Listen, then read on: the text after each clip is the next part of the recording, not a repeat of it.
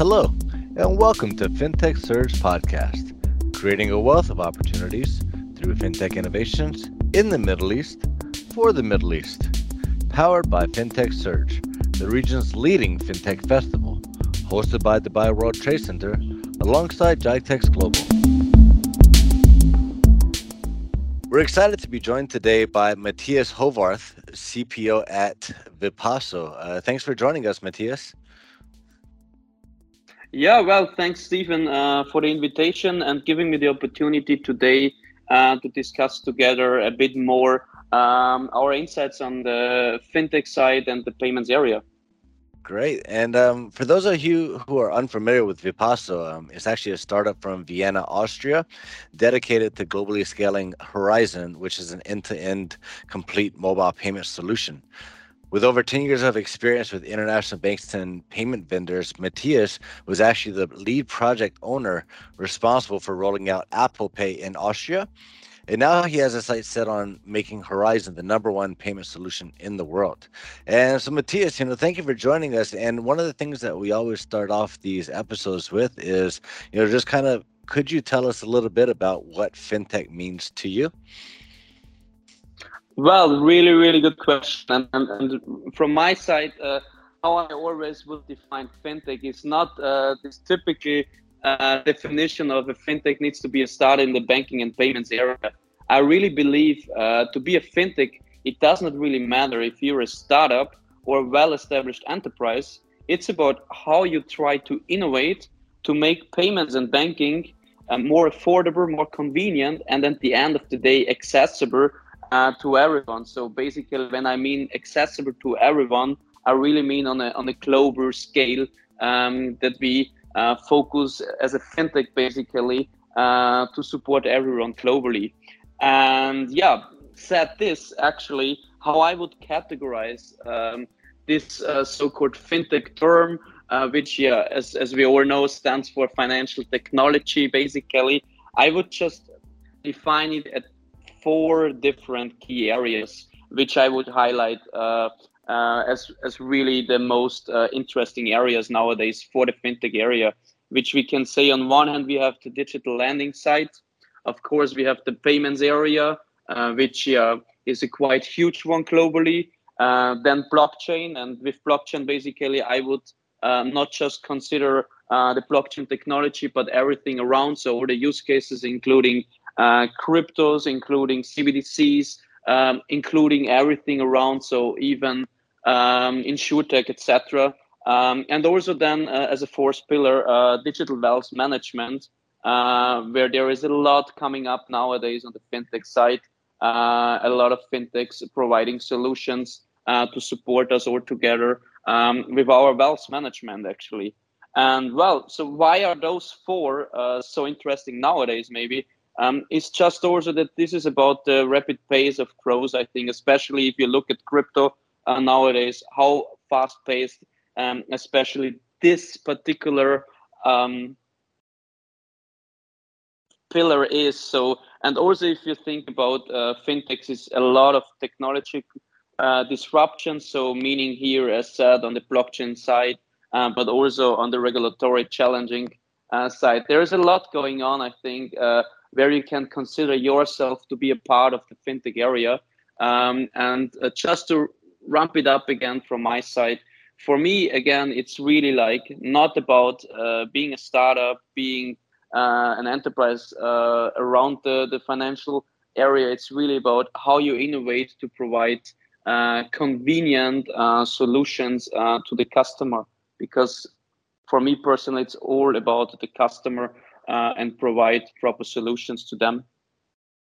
Great, great. And I think that you touched on a really important point is that fintech is not just for the fintech industry, right? It's not just for, the major institutions, the big players, the banks, the insurance companies, the wealth management companies, but actually fintech is designed to help the customer have more access to financial technology, to for financial convenience. It's really everything, like you said, from payment solutions, where now we can tap on the phone and that's automatically a payment situation. And I think the Paso is really making that very accessible for a lot of people. And I know that you guys are doing great things all across the world to make payments more accessible to more merchants and to more customers. And now introducing blockchain, introducing wealth tech, which is, as you mentioned, management of wealth, where now we have technology that's helping us make better decisions with our money. you know with everything that you just mentioned, fintech is very near and dear to everybody, whether we know it or not. Fully agree. And I just remember, and you gave me just now just an idea again. I remember a really nice blog of Chris Skinner I just recently read, and it was really about, and it's really not, about fintech versus banks or CBDC versus crypto or whatever you can say. It's really, the key will be always choice. And here it's, as I said, it's always to be focused on what is the need of the customer, what is the need of us, of the consumers. And as you said, there is a lot going on the fintech side, and it's closer to every one of us than we maybe thought before. Correct. And I guess it basically comes down to, it is for the customer, and the customer may be the consumers, which is just your everyday person. It may be a business merchant that just wants to somehow make it accessible for their customers to pay them.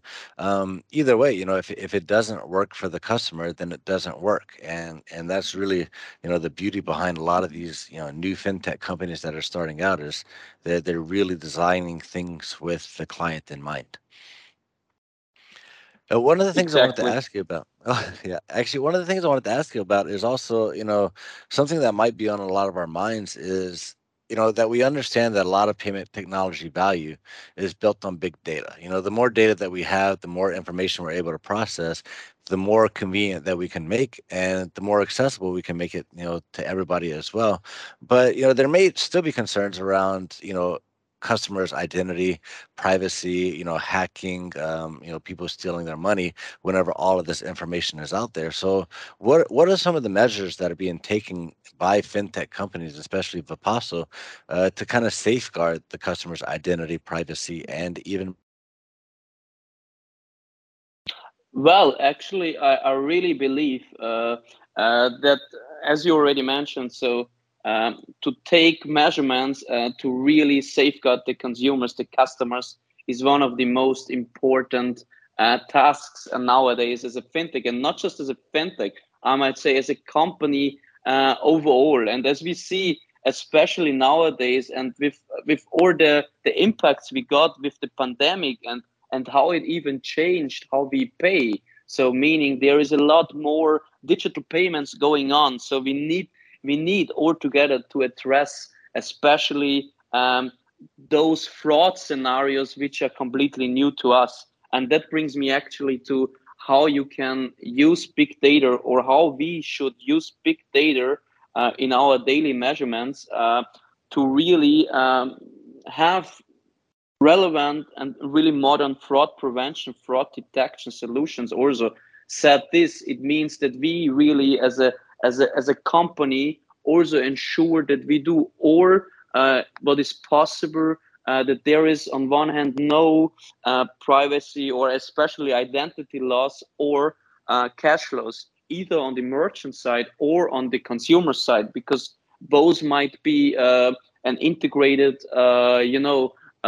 money transfer ways. So it's really like to keep the data in a way that it is safeguarded, but on the other hand, use big data also to do a lot of analytical work. So I would tackle this basically also from the fraud side, because I saw in some previous roles I did that how complex it could come on the fraud side, on the fraud detection, the fraud prevention side, and how much those data we get can really help us to ensure that there is no cash loss.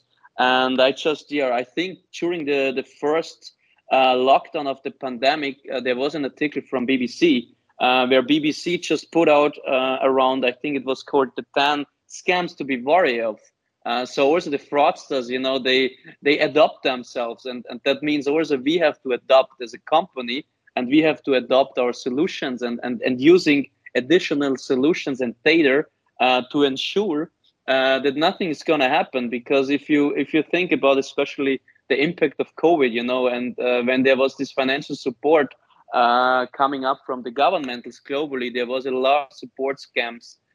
So on this side, there was scamming, especially on the identity side. They wanted to steal your identity to get, of course, then your financial support from the government. And then you had even others like health scams and lockdown scams. And all this, just with one in their mind. And it was just to get your identity. And at the end of the day, of course, get cash out of it. And just said this, I think the most important thing, or the only thing we can do and have to do, is really to invest, even as a startup, as a fintech like Vipasso, into having proper analytical solutions also on the fraud side. Said this, meaning, this classical AI and machine learning driven solutions to really ensure there is no fraud coming up from the merchant side or consumer side or anyone who is contributing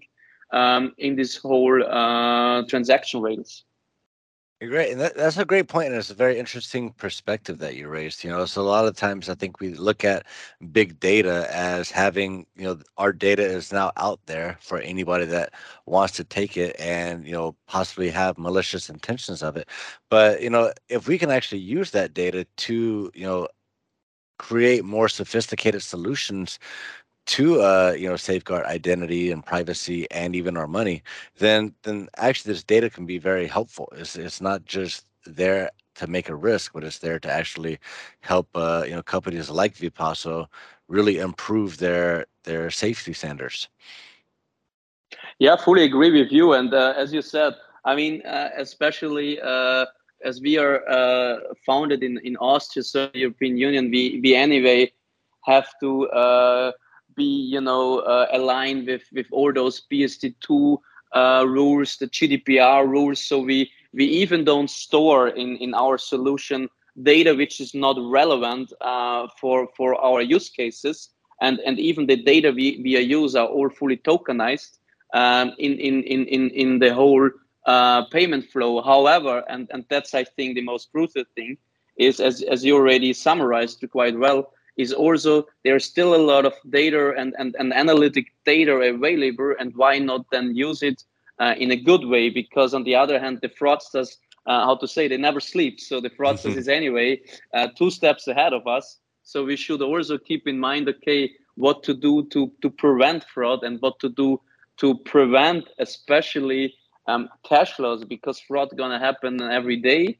And the most important thing is how we can prevent it, and how we can detect it, and how we can use the data we get from such scenarios, new fraud scenarios, to get this back into fraud solutions and let them learn out of it. And I think one of the most important things, and there is companies like ECAT, which was acquired, I think, last year from MasterCard, and even other really interesting companies, which is having a lot of data globally, which you can use to analyze actually on the behavior of your consumers, to make better predictions, to make better fraud prevention sites. And I think this is where it also have to go, that we work all together in this, because at the end of the day, it's not that I have a better solution than you, it's how we all together can prevent our customers from cash flows. And I think speaking as a private person, of course, I would like to have the best solution that I don't lose any money. So I might say, Steve, it's the same for you. And we sit all in the same boat. And I think that's this mindset of fintechs, that we want to build something great together. And it's all about the together in a global scale, and just making cool solutions to provide great payment experience, but on the other hand, ensure that there is no fraud or any identity loss or cash loss. And that's a great point that, fintech is not just a collection of a bunch of fintech companies, but it really genuinely is an industry and it's really a community that, are working together and using the information that's available to create something better for the customers. And whether that's the merchants, the banks, the consumers, the customers need this sort of level of protection. And it is great to hear that fintechs are actually working together to use shared knowledge in order to create that security for their customers. And so something you touched on a little bit already was digital currency. We mentioned CBDC, which is obviously the central bank digital currency. Could you go ahead and describe that a little bit for our audience? What is the central bank digital currency?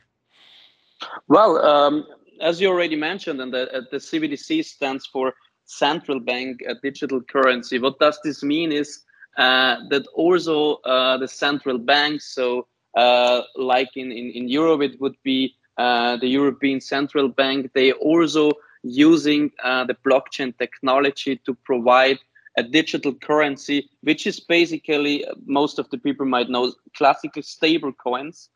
However, this is then really a regulated stable coin by the authority, which is then really used in the same, you can say, manner as a typical cryptocurrency. However, stabilized and really focused on the day-to-day money transfers or the classical day-to-day banking side, which I think is quite an interesting way. However, said this, and I think this is always one of the most critical things when it comes to CBDC, when it comes to fintechs, when it comes to these typical crypto companies or cryptocurrencies, that people might think, yeah, when there comes CBDC, everything will be completely under the regulation side. The central banks will regulate everything. They might go and then say that no other currencies are anymore allowed.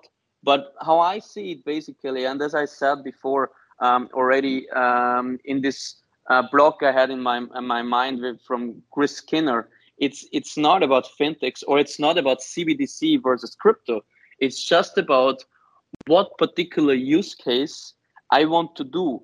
And for the day-to-day classical payments, crypto in the form of CBDC, and it's just a form, the CBDC of cryptos, this might be our way to pay. So it will be the crypto side in the form of the central bank's digital currency, like in Nigeria, they have their e-Naira and so on. So this will be for the typical day-to-day payments. However, there will be a lot of other cryptocurrencies around. So some just for, some investment ideas, some just for some particular use cases. So I don't even see that CBDC might just, push away other cryptocurrencies. It will come to stay, of course.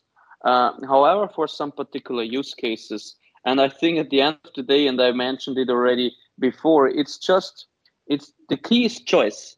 The key will be what use case the consumer or the customer wants to do.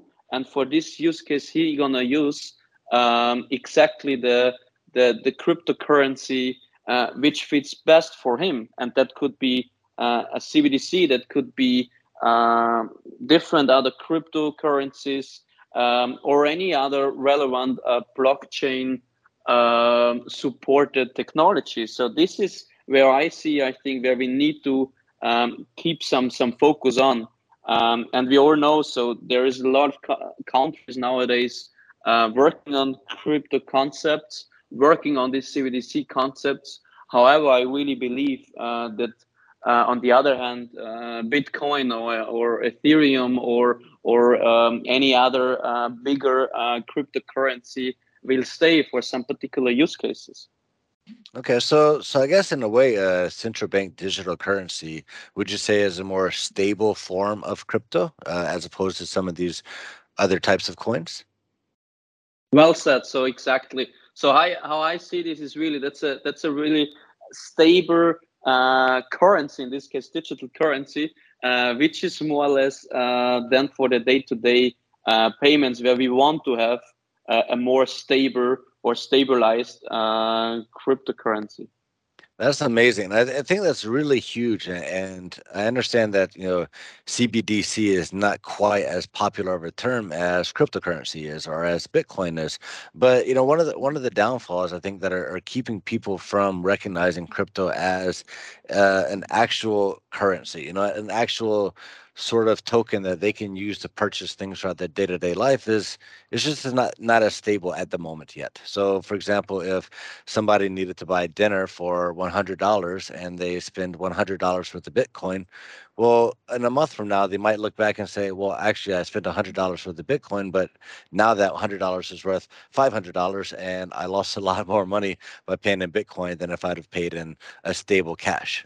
Same thing could go the other way. They might have a restaurant that accepts $100 in Bitcoin, and then a month later, now it's only worth half as much. And so it's really tough to manage your finances and manage your portfolio when you're paying in something that can fluctuate so often. So really the CBDC is something that it allows more people access to crypto and allows us to get into this crypto space. Whereas, we don't have to worry about, okay, well, if I pay let's say if I pay for this dinner with this crypto, is it going to be a huge loss or a huge profit? This is a lot more stable in that sort of aspect, right? Yeah, fully agree. So it was perfectly summarized by you, Stephen. Great, great. And so one of the things that I kind of wanted to talk about, and I know that it goes back into this financial inclusion, and I think that a lot of the things that you're talking about, as we've mentioned a few times already, it really is about having opportunities more inclusive towards people that may not have had these opportunities before.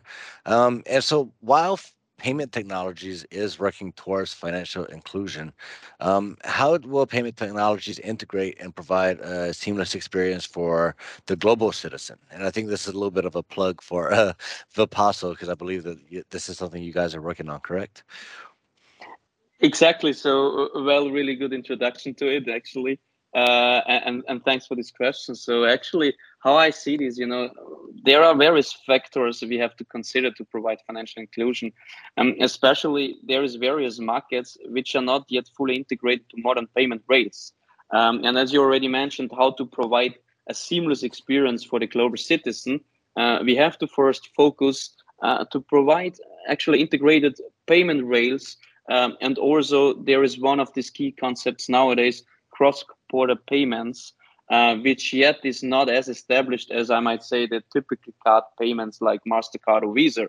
However, as long as we don't have this cross-border payment scheme set up in a way that we can provide seamless experience over various different regions or countries, I really think that there is still a lot of gaps on the financial inclusion side. So, and one thing what we are bridging as Vipasso is not directly the cross-border payments. However, what we do is we're bridging the gap of supporting on the day-to-day purchasement on brick and mortar sites on the point of sale, to give merchants and consumers the opportunity to easily interact and to easily pay for the goods, and say this is one of the first steps. So it's really like we have to equip everyone with proper solutions, with proper technology, before we can even think about this seamless experience on the global side.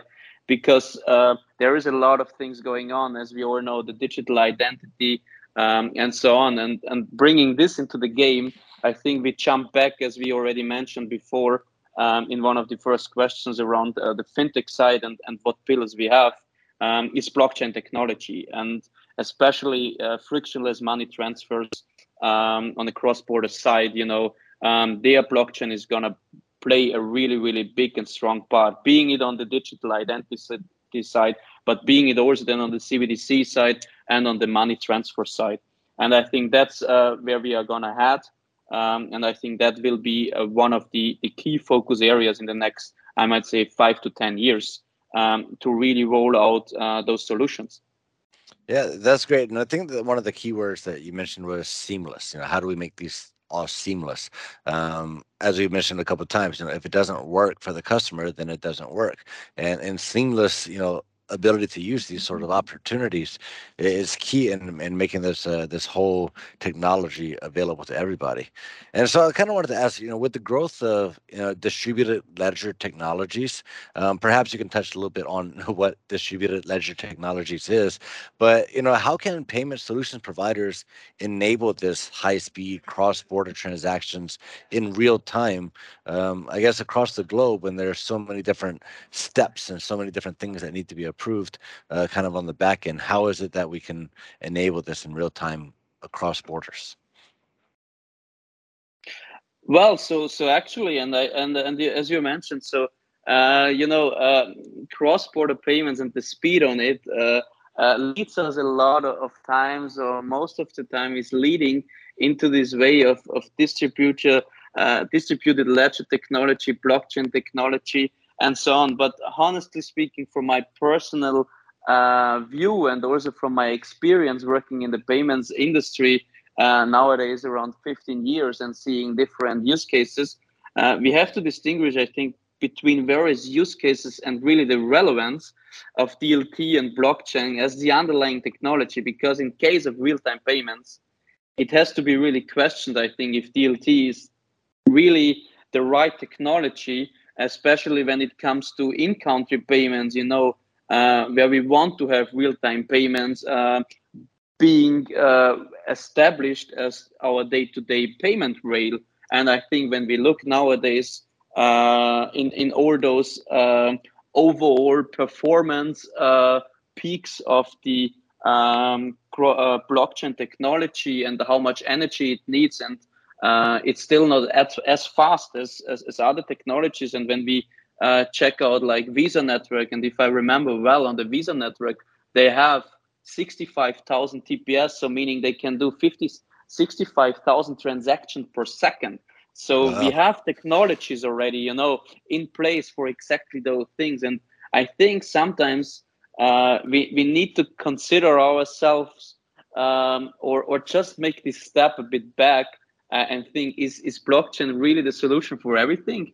Is blockchain the solution for providing really high-speed cross-border transactions in a real time, or maybe there is another solution, or we have to encapsulate, some use cases from others, and for some use cases, blockchain makes really a lot of sense, like the cross-border side per se.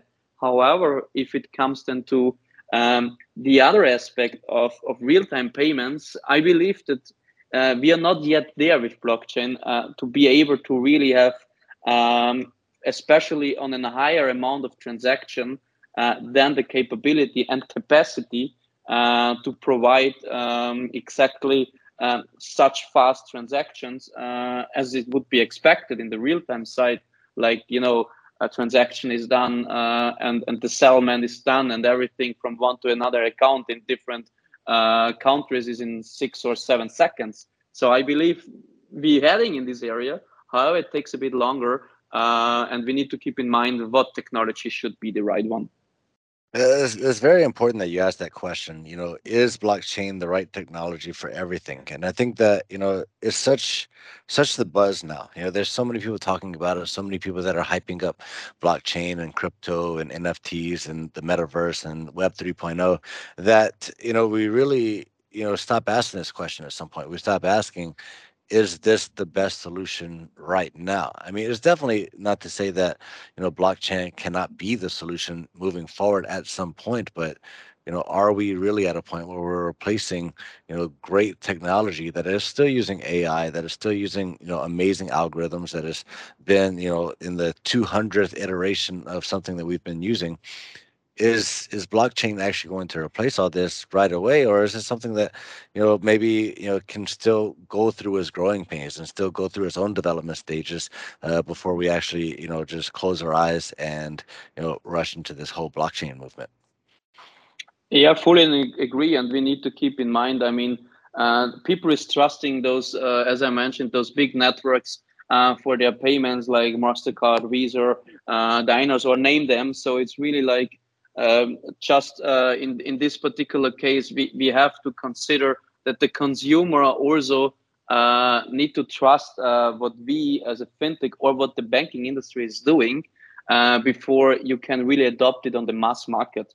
And I think it's a good way and move forward nowadays that there is a lot of movements, a lot of innovation in exactly these areas of cross-border transactions, which, as I mentioned before, is one of the keys, I think, to global financial inclusion and to globalize everything together to make payments easier and seamless in every single area, basically.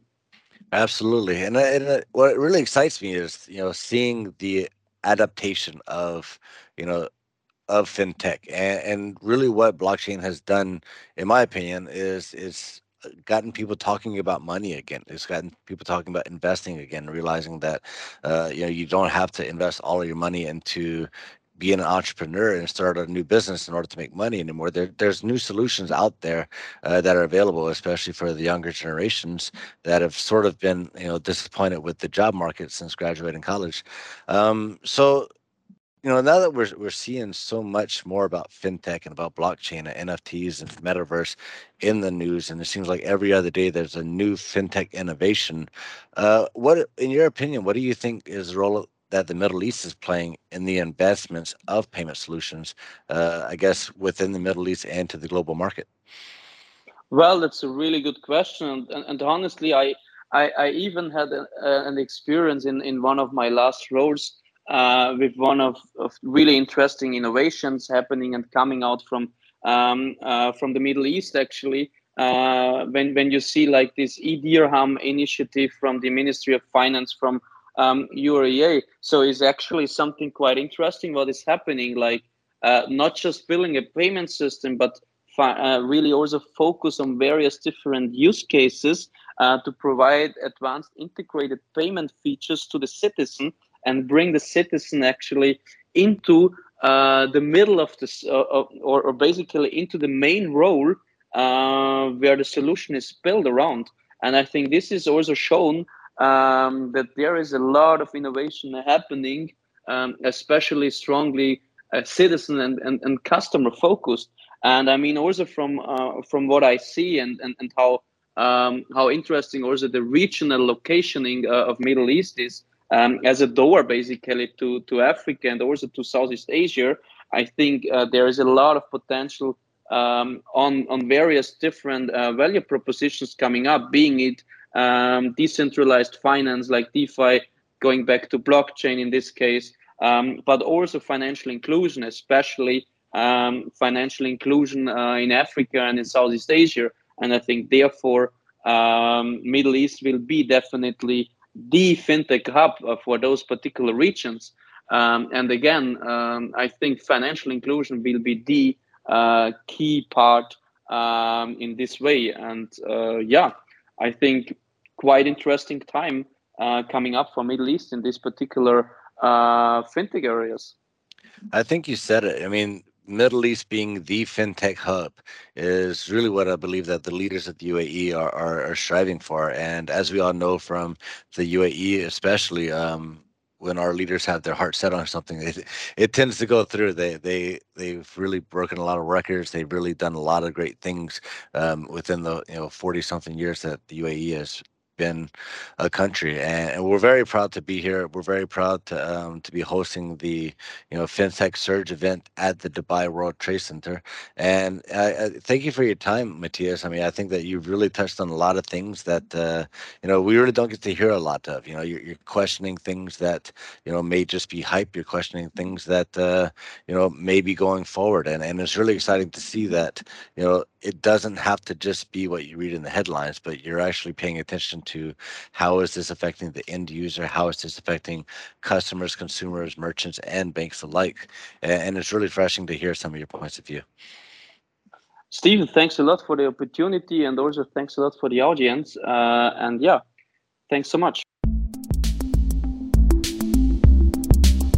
Thank you for listening. Subscribe for all the latest updates on fintech in the Middle East, and join the conversation over on our social channels. We look forward to seeing you at Fintech Surge at Dubai World Trade Center from October 10th through October 13th. I'm Stephen Bess, and this has been the Fintech Surge podcast, creating a wealth of opportunities.